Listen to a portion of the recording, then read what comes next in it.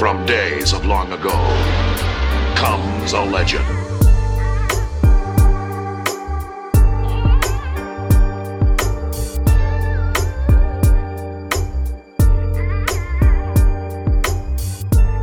You have walked into the room of Fireback Radio.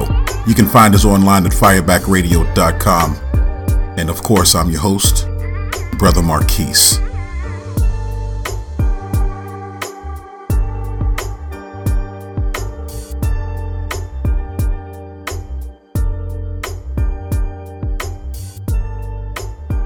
Welcome back. With me, I have Reggie Ford, who's running for the 8th District seat for the Richmond City Council. Greetings, sir. Marquise, greetings to you. Thank you, sir. And I want to applaud you for the wonderful thing that you're doing by bringing controversial subjects and educational subjects out to the public. So my hat's off to you. Thank you for that. Well, thank you, sir. And I appreciate you coming on. I hear that you are running for public office, and I got you on the phone, and I'm going to apologize to you right now. I just want to ask you some questions. It might not be easy, might not be hard, but we got to get down to it because the people want to know. Just a few questions. Let's do it. People want to know who you are. So who are you now? And when I search for you online, we gotta. What am I gonna see? Marquis, good question. Who I am, first of all, is a humble man who cares about the community, who really cares about what's going on. That is who I am internally. Now, the question you really ask is, what have you done? Why do you think you should be on city council, and why should you run? Because I don't see anything out there saying Reggie Ford should run for city council. So I think that's the question you really ask. So let me share with you a little bit about my background, and then I'll share with you a couple of things about why I'm the appropriate person to represent the 8th District 8th District Council. First of all, I'm originally from Texas. I'm originally from Galveston, Texas. So I know you had an earlier talk with Mr. Chuck Richardson, but that's where Juneteenth started in Galveston, when we got the word 2 years late that the slavery had ended. So that's where I'm from. So I'm from the Mecca of the Juneteenth, and that was instilled in us in how to be on one accord and help out your other person. So that is part of me. I'm prior military. I was in the Air Force for 4 years. Then when I got out of the Air Force, I moved to Richmond, Virginia. All right, hold on right there. Hold on right there. You were in the Air Force, and for all of the military people out there, we all know that Air Force doesn't really count as military. so I'm gonna come back on that. And you know what? And I appreciate you saying that, Marquis. So let me tell you that. And I'm agree with you. We military, but I won't say that we go through the rigorous adventures that you all do. Because when I was in Saudi Arabia, my hat's off to anybody who was in the army, because they took care of us. They made sure that nothing happened to us, and we rode in air-conditioned luxury vans and stuff to our workplace during the middle of a war. I was living in a condo when I was in the Air Force during the middle of a war. So we get the job done, but we don't hit the road, and we're not doing all the dirty work, as you would say, as the military. So I can't fight you on that. Yeah, I can't fight you on that one. I will tell you, Reggie, I think you need to take a little credit, Reggie. They couldn't have done things they did without the people in the Air Force. It takes a combined effort, and you deserve as much credit for being in the Air Force for saving. Because when I was in the Vietnam and the Marines, the Air Force is what saved my behind so many times. And without them, I wouldn't be here today. So stop doing that, brother. Take credit. You did as much of a part that was essential as anybody else. Mr. Richardson, you're absolutely right, but I like to take the humble approach. They teach us when you're sneaking up on your enemy, you don't let him know you're coming.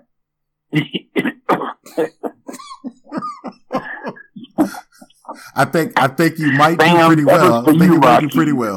You might do pretty well. But don't let me interrupt. I was in the Army. I was there during the Gulf War. I used to see the flyboys come in. And matter of fact, when I got back to the States, when we used to go out into the field, now I used to live on a missile range. we used to go out into the field. The Air Force used to come to the missile range as they're, going to the field. Now we're going into the desert and these guys are coming on the range and they're telling us, whoo, man, it has sucked to live out here. And then we're looking at these guys like, man, this is where we are. So what you talking about? But, yeah, that's, bro, just from an Army guy to an Air Force guy, of course, I got to throw you a little sauce, man. So never mind that. But thank you for your service. And brother, let's keep it moving. So tell me again, let's start it over. What do you do for a living now? And do you have time for the city? Currently, I'm a mortgage broker, and I like to say I'm a mortgage consultant because I talk to many people and I help them with finances, moving into their homes, refinancing their home to pay off debt or whatever they do. I love that because I really focus on low to moderate income housing. And that's one of the reasons or one of the platforms for me with running for city council is low to moderate income and what can we do to help people increase their income and affordability with houses, because there was a research that showed people who rent tend not to send their kids to college as much as people who own homes. So owning a home, you tend to send your kids to college more. And the research actually said there was more of a stable home environment if you had a home versus renting. Now, I'm not knocking renting, even though I'm a mortgage person. I think everybody should own. So I don't want it to come across like I'm knocking rent. Some people have to rent for now, but I don't think that has to be the end all be all, renting. So that's what I do. I help people, with low to moderate income to move into homes. I help people understand their finances. And once we do that, we actually put them on a track to help them with their budget. And let me share one other thing with you. I used to work with this prominent bank, that here here on the East Coast. And I sat on a board, and that board was called Fostering Home Ownership, and to do exactly what I just shared with you. But while we were talking on that board, we found out a lot of people did not have bank accounts. They didn't know how to budget their money. They didn't understand the basic finances of money. They didn't know how to properly interview for a job. So we had to backtrack. Now, this is a bank who makes their money, giving loans. We had to backtrack and start step 1, step 2, step 3, step 4 to get people in position to do that. The same thing, I know you and Mr. Richmond were talking about the statues, and I know the statues have come down, and I'm waiting for step 1 after the statues come down, because just taking the statues down doesn't cure the racism and, all of this vitriol that's being spewed right now. So everything has to have a step. So that is the steps that we take to put people in home ownership. We need to take steps to make sure we do something after the statues come down. But yes, I'm in the mortgage business and I love it. I love it. I have the time. That was a 2-part question. How do I have the time? Actually, and it's going to sound a little vain, but I'm good at what I do. I'm good at what I do, so I have a system in place. And I always believe that you have to have a system in everything that you do. You heard the old saying, you can cook a hamburger better than McDonald's, but McDonald's is making all of the money because they have a system in place. So I definitely have time for my constituents, the city of Richmond, the people in the 8th district. Time is not a factor. That's Great good. question. That's good. So what about, because we've been hearing about the strong arming of law enforcement officers during the protest. Do you have a position on that? You know what? I do. And I actually have a 5-point plan on that. But before I share with you what my 5-point plan is, and one of the points I'm going to talk about now, the second point on my 5-point plan, is when they talk about defunding the police department. We can't defund the police department. We have to right fund the police department. So I want to go over my 5-point plan with you on this. The first point of my plan is change the mindset. What I mean by change the mindset, and I mean this on two accounts. The first mindset is we know that police officers, they get de-escalation training. We have to intensify that de-escalation training. When you go to a situation, of course you don't know what's going to happen, but you have to be more well versed in de-escalating that. And we need to make sure that these police officers are going through more psychological tests, because a lot of things are happening. You may have left home that day and you and the wife may have had an argument, or the wife and the husband may have had an argument, whatever the case may be. And we are humans, and sometimes you take that to your job. Right. The second thing is, and this is on my other plan, but de-escalation also needs to go to our youth as well. And let me share with you what I mean by that, especially our young black men. When you have a young black man who's growing up in a home with just his mother, and I'm not knocking that because my mother raised me, and I get upset when people say a woman can't raise a man, and I'm an old man. So, but when you have a young man who's growing up in a home where he sees poverty every day, he sees shooting, he doesn't get an opportunity to experience life because life has dealt him a bad hand, and he goes to school and his grades are suffering, and then he gets involved with the wrong people, and then you step on his shoe and he's fighting, or they don't even fight no more, they're shooting. It's not like when you and I went to school. So I think we need to de-escalate on both sides. So we can do that. I think that would help some of the problems that we have. And once you do that, you will see how that would help people. My second point on my plan is don't defund, right fund.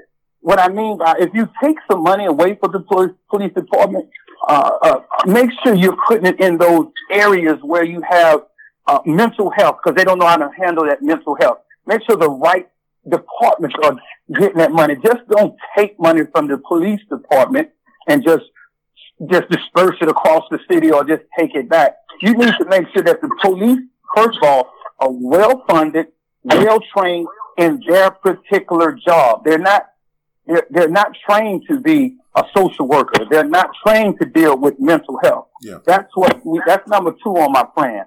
Number 3 is eliminate qualified immunity. A lot of people don't know what that word means, a qualified immunity. But cops, if we're going to, let me put it like this. You have your own company, the government or whoever, you have a company. You don't have, the government doesn't allow you, or you won't be able to allow to do your own audit. You have to have an outside person to come and audit your company. When you send your taxes in, yeah, you can do your taxes, but once you send your taxes in, it may get audited by the IRS or some subsidiary, whoever they form it out to. Well, the same thing needs to happen with the police department. We need some outside review board or someone to make sure that we can audit the infractions that happen with the police department. Qualified immunity allows them to have a little more freedom. I was talking with a lawyer several weeks ago, and he was telling me about, and you can see it on TV, when a cop gets arrested or something happens, he gets to go home that day because they say he needs to clear his head and get his thoughts together so he can come back. And that's perfectly legal.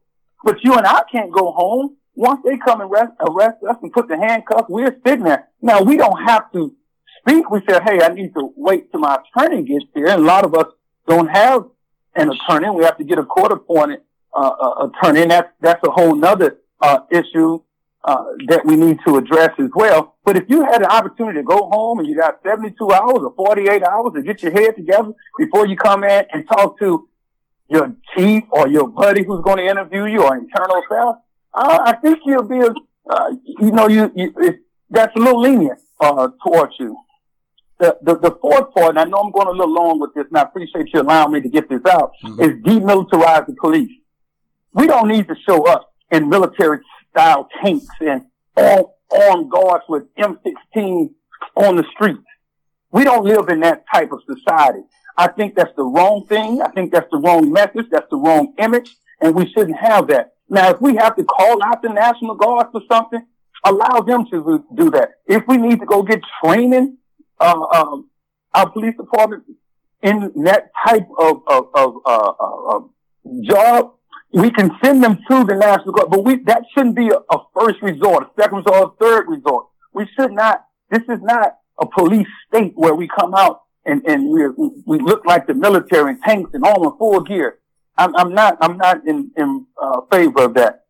And earlier I mentioned something about the fifth one is independent review board, and I mentioned that earlier. But the most important part of this independent review board, it needs to be made up of a lot of citizens, and in particular, make sure that the citizens that are representing that board is congruent or reflective of the demographics of that area. So if it's 40% black in the 8th district or in Richmond or whatever the case may be, that board needs to be made up of 40% of that. If it's 20% of Hispanics, that needs to be 20%. And we also need to have police and other jurisdictions on that board as well, just not a complete civilian review board. So that is something, I'm glad you asked that question. That is one of my main platforms. I shot a video today and I didn't even bring that up, but I'm glad you brought it up. Yeah. But that is something that we really need to look at right now, because the police, we need the police. We really do. So great question. Thank you, Marquis, for that one. Well, when you're talking about defunding, I don't know if it's all about taking money out of the hands. I think being defunded means what one of your points was. To defund equals demilitarize, because since 9/11, we've done nothing but militarize the police. And that is one of those deals where you can get over on posse comitatus easily if you have a militarized police force instead of sending in the U.S. Army. It's the same training. It's the same equipment. The same weapon they used in Afghanistan is now on the streets of Richmond. I believe that we should take a moment to take a step back and realize that it would be so easy right now to pull the trigger to become a police state, being that we are chock-filled in coronavirusville. And we don't even want to go there, because I could talk all night about what I believe in it. But right now, as it is, the government is forcefully putting in mandates, just like they did after 9/11. And you have to be very careful about that. So if you have somebody locally who can defund that aspect, maybe we can slow down that train getting into tyranny. Let me comment on that, and I agree with you 100%. This is one thing I don't like about some of our politicians. Now, they throw the word defund out there. We know by the definition of defund, that means take away the money. And so most people, when they heard that word, they immediately thought that we were going to get rid of the police department and we were going to run free. And that is what got people in the uproar. And we had a couple of people here on council talking about defunding the police department. I want to make sure, and this is one of my platforms, is transparency and not saying grandiose words and stuff that make me look good, but breaking it down so we can understand. You can ask Mr. Richardson about this at some point. There are so many times when we have a referendum or something we have to vote on, and the wording is so obscure, just so crazy that we really don't understand what's in there. And what the people do is say, "Oh, which way should I vote?" You don't want that. That is not, that's indoctrination. That you're inculcating that person's thought process, and they really don't know what they're voting on. So that defund, when I first heard it, it really disturbed me, and that's when I really jumped into action. I said, let me put a plan, see exactly what they mean, put a plan together, and jump on it. If you want to look at something, an actual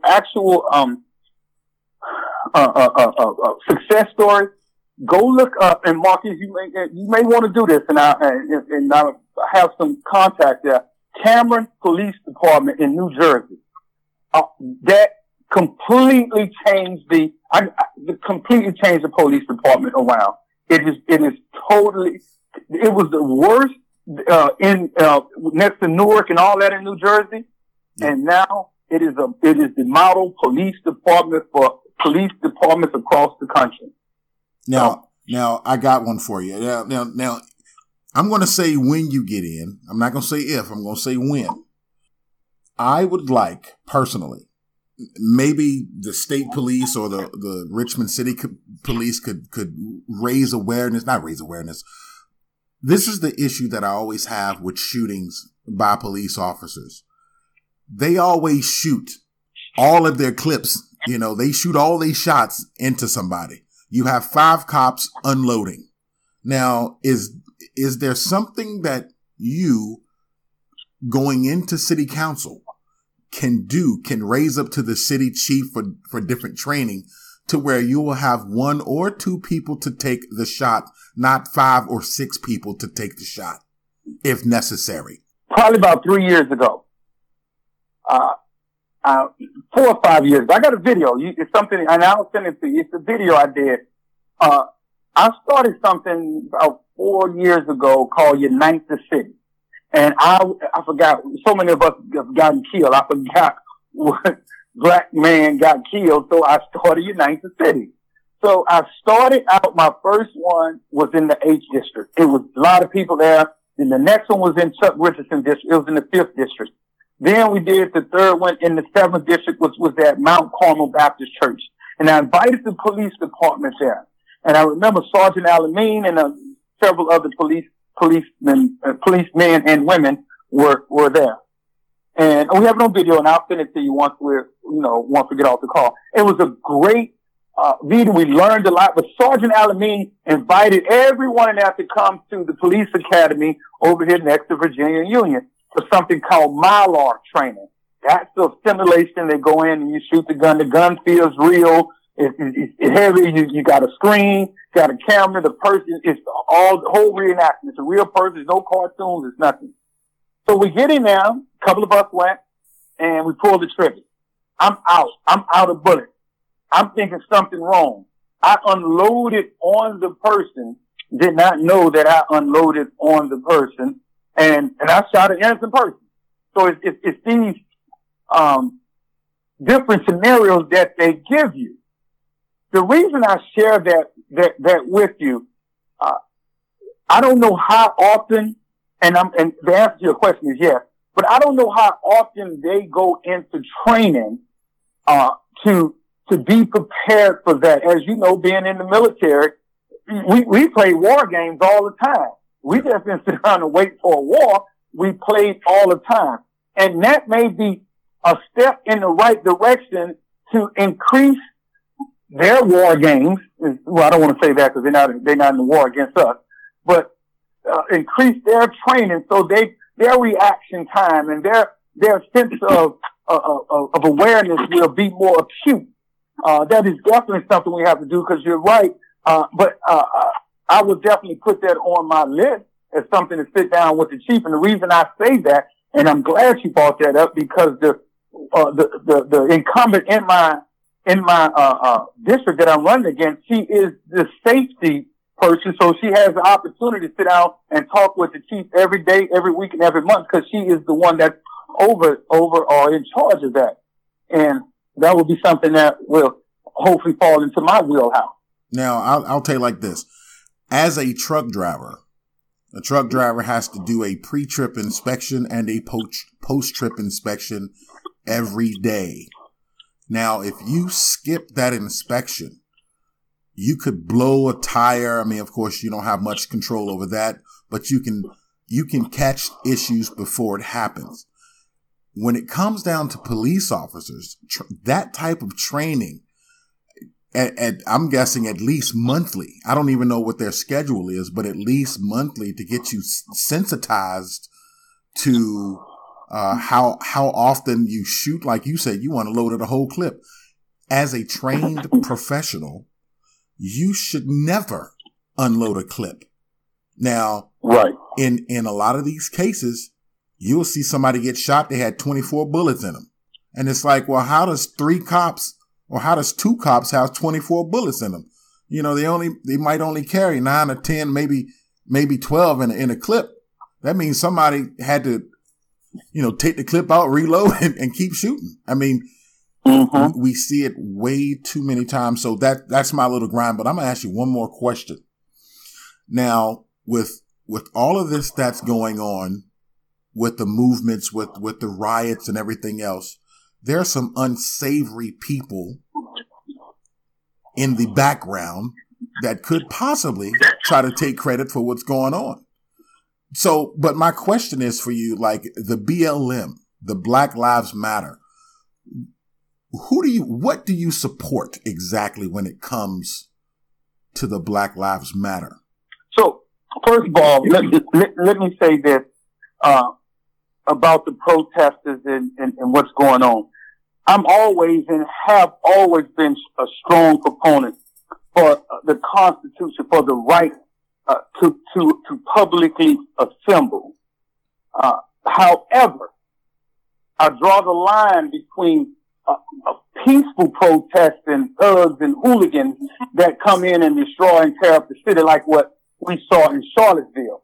I saw a clip, and it was a young white girl painting BLM on a building. And this black girl went up to her and said, "Don't do that because they're going to blame us for that."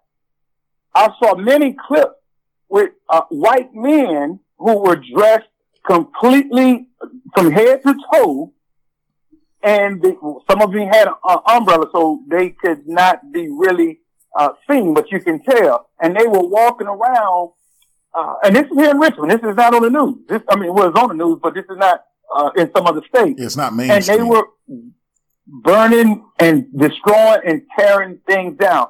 And there are two Black Lives Matters out there.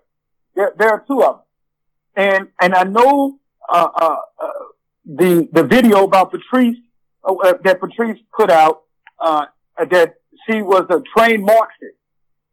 And when I saw that video, I really want to sit down and understand what she's talking about, because I know as much as I like them and I love them, the Black Panthers, they follow a lot of the Marxist